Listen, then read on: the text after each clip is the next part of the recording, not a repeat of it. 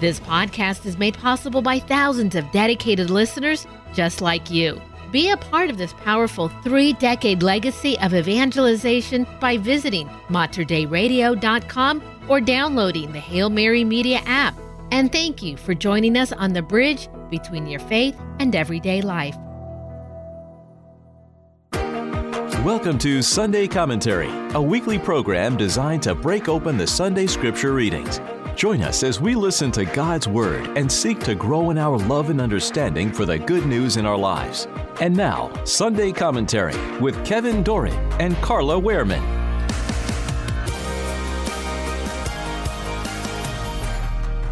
The liturgical scripture readings for the 30th Sunday in Ordinary Time.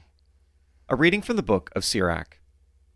The Lord is a God of justice, who knows no favorites. Though not unduly partial toward the weak, yet he hears the cry of the oppressed. The Lord is not deaf to the wail of the orphan, nor to the widow when she pours out her complaint. The one who serves God willingly is heard, his petition reaches the heavens. The prayer of the lowly pierces the clouds, it does not rest till it reaches its goal, nor will it withdraw till the Most High responds, judges justly and affirms the right, and the Lord will not delay. The word of the Lord. Thanks be to God. The responsorial psalm. The Lord hears the cry of the poor. The Lord hears the cry of the poor. I will bless the Lord at all times. His praise shall be ever in my mouth. Let my soul glory in the Lord. The lowly will hear me and be glad. The Lord hears the cry of the poor. The Lord confronts the evildoers to destroy remembrance of them from the earth. When the just cry out, the Lord hears them, and from all their distress he rescues them. The Lord hears the cry of the poor. The Lord is close to the brokenhearted, and those who are crushed in spirit he saves. The Lord redeems the lives of his servants. No one incurs guilt who takes refuge in him. The Lord hears the cry of the poor. A reading from the second letter of St. Paul to Timothy. Beloved, I am already being poured out like a libation, and the time of my departure is at hand. I have competed well, I have finished the race, I have kept the faith. From now on the crown of righteousness awaits me, which the Lord, the just judge, will award to me on that day, and not only to me, but to all who have longed for his appearance. At my first defense no one appeared on my behalf, but everyone deserted me. May it not be held against them. But the Lord stood by me and gave me strength, so that through me the proclamation might be completed, and all the Gentiles might hear it. And I was rescued from the lion's mouth. The Lord will rescue me from every evil threat, and will bring me safe to his heavenly kingdom. To him be glory forever and ever. Amen. The word of the Lord. Thanks be to God. A reading from the Holy Gospel according to St. Luke. Glory to you, O Lord. Jesus addressed this parable to those who were convinced of their own righteousness and despised everyone else. 2 people went up to the temple area to pray. One was a Pharisee, and the other was a tax collector. The Pharisee took up his position and spoke this prayer to himself. O God, I thank you that I am not like the rest of humanity, greedy, dishonest, adulterous, or even like this tax collector. I fast twice a week, and I pay tithes on my whole income. But the tax collector stood off at a distance, and would not even raise his eyes to heaven, but beat his breast and prayed, O God, be merciful to me, a sinner. I tell you, the latter went home justified, not the former. For whoever exalts himself will be humbled, and the one who humbles himself will be exalted. The Gospel of the Lord. Praise to you, Lord Jesus Christ. Carla, on this 30th Sunday in Ordinary Time, we certainly see a theme of humility in all of our readings today. And I want to start with the book of Sirach today. This was really, the book of Sirach is really a lot of practical advice for wise living. It borrows a lot from the book of Proverbs, which is amazing. And I want to talk about this first, or one of these lines here. Though not unduly partial toward the weak, yet he hears the cry of the oppressed. That is, of course, the God of justice. Well, the Lord does have a special place in his heart for the poor, the oppressed, and really the most vulnerable. And God's concern for those who cry out in need shows that God is listening and acting as a just judge. You know, back then, like today, the poor were often treated poorly. They were dismissed as untrustworthy or just simply taken advantage of. But much like today, even back then, Sirach points out that we need to have a just treatment of the poor. In fact, Sirach in chapter 29, help the poor and do not send them away empty-handed. Even as far back as Deuteronomy chapter 15, do not harden your heart or shut your hand from your poor brother. So we have all this as a consistent teaching from the earliest of times here. You know, the poor are always going to be with us, and they do provide all of us with the opportunity to show charity. And I think that's perhaps a very positive way to look at this. And we need to remember in the United States today, we are really suffering from a spiritual poverty. So we have to protect those who are most vulnerable in our society today, particularly the young and the elderly. I think St. Mother Teresa said it so well.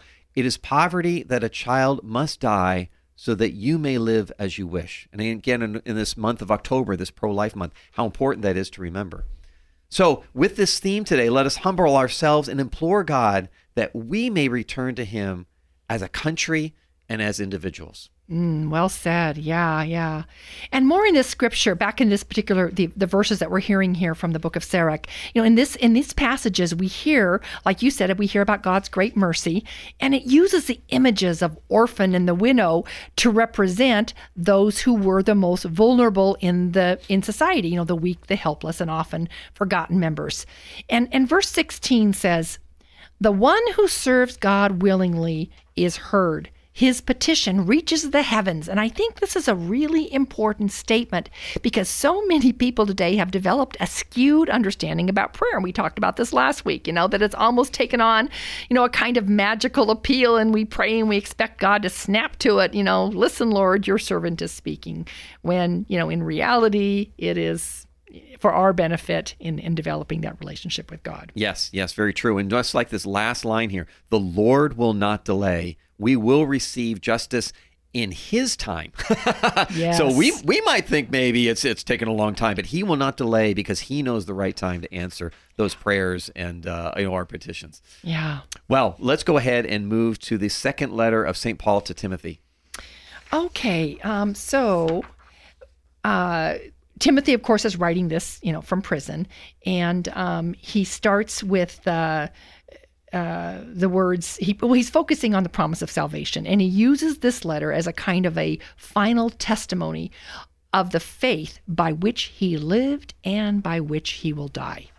Yeah, very true. And I'm gonna go ahead and take a few little sound bites, so to speak, out of this one because it really hit me this time on how Paul's life really mimics Christ's life, and it really gives us an example on how to live our life. So I'm going to pull out a couple little things here and maybe give some analogies. So, you know, he said that he was poured out. He offers himself as a sacrifice, you know, much like oil is poured out on the altar of sacrifice, and how we need to pour ourselves out and offer ourselves as a sacrifice. I love his line, how he competed well. I love playing sports, whether it's individual sports or team sports. And, you know, I believe our life oftentimes in our spiritual fight, our spiritual combat, we need to kind of adopt this sport mentality where you go ahead and you prepare and you have the discipline and the repetition in order to know how to respond. And oftentimes with sports, you know, something unexpected happens, and the more prepared you are, the better you respond. You compete well. You know, we need to be on God's team, and how important that is to kind of look at that analogy and how beautiful that can be. But remember, everyone deserted me.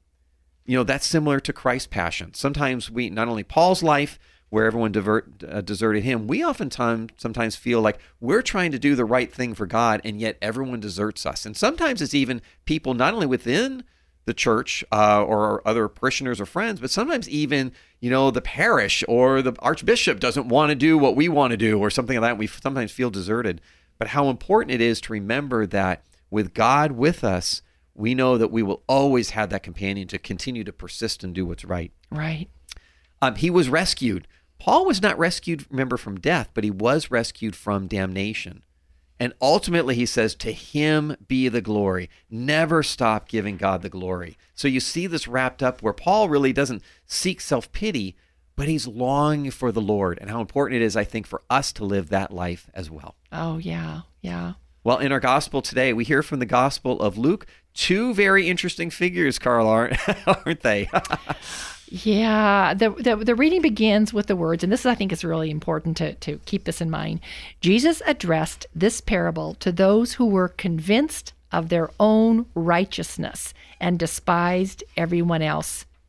And these convicting words sent chills down my spine as I was reminded of the countless times that I have been guilty of exactly this. And I'm guessing that I'm in pretty good company. Does it sound familiar? You're driving through certain areas of the city and you see people sitting or sleeping on the sidewalk, people who appear that they're caught up in a pretty seedy lifestyle. Or maybe we see headlines in the newspaper about drug dealers and murderers. We might be disgusted, and we might, for just a quick moment, wonder, whatever happened to those people? How could they possibly do what they're doing? But just as quickly, we might think, that's the problem with the world. And that's the same kind of outlook held by the Pharisee in this parable. So we have to be really careful.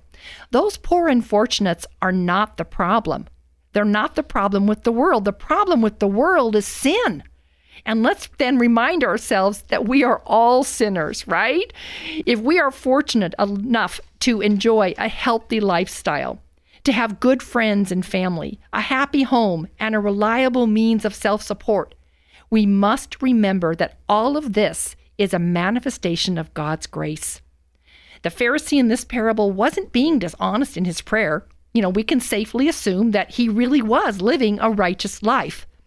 The problem with his prayer is that he did not give credit to God's saving grace. He credits himself for remaining faithful to God's law. The Pharisee failed to recognize that without the grace of God, he too would be lost. Yeah, and you bring up a really good point, because it's easy to kind of just say, oh, let's discount the Pharisee. He was just some bad guy or whatever else. He probably had the most pure intentions, but how he responded was where the difference is there. And I think it's a really good point, because remember, the Pharisees were part of a Jewish renewal movement that was there, and they were deeply concerned with the cultural and religious crisis of the day. They were trying to say, how does one live as a faithful Jew in a land that is ruled and occupied by pagans? Right? That could be a very, you can turn that question on now. How do we live as faithful Catholics today in this land of immorality that we live in today? That's ruled by pagans. That's ruled by pagans. Right? So again, let's take a step back and look at that. And the Pharisees' answer was, well, we must separate ourselves from all the Gentile impurity and defilement, since that's the only way God will rescue his people from the clutches of Rome or this impurity. So, even the name Pharisee means separated one. So right. That's where I think they went wrong, so to speak, in terms of how a Christian answer would be different, right? We need to go ahead and realize we're all sinners and all try and bring the glory of God to everyone, not just necessarily separate themselves. And it's interesting when you look at some of these words here.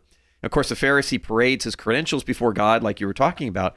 But think about the words sin and pride. The middle letter in both of those words is I. I think that's the big difference, where the tax collector offers no excuses, but just simply asks for mercy. So finally, in closing, who is our comparison? Do we compare ourselves to our fellow man and neighbor and say, man, I'm glad I'm not like him? Or do we make our comparison to God and just simply say, have mercy on me, a sinner? Amen. You've been listening to Sunday Commentary with Kevin Doran and Carla Wehrman, produced at the studios of Mater Dei Radio. For more information about this show, go to materdeiradio.com. That's MATERDEI radio.com.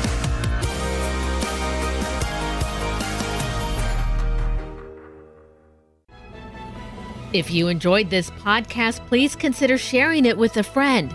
You can support this vital mission of evangelization through materdeiradio.com or the Hail Mary Media app. And thank you for helping us lead souls to Jesus through the Blessed Virgin Mary.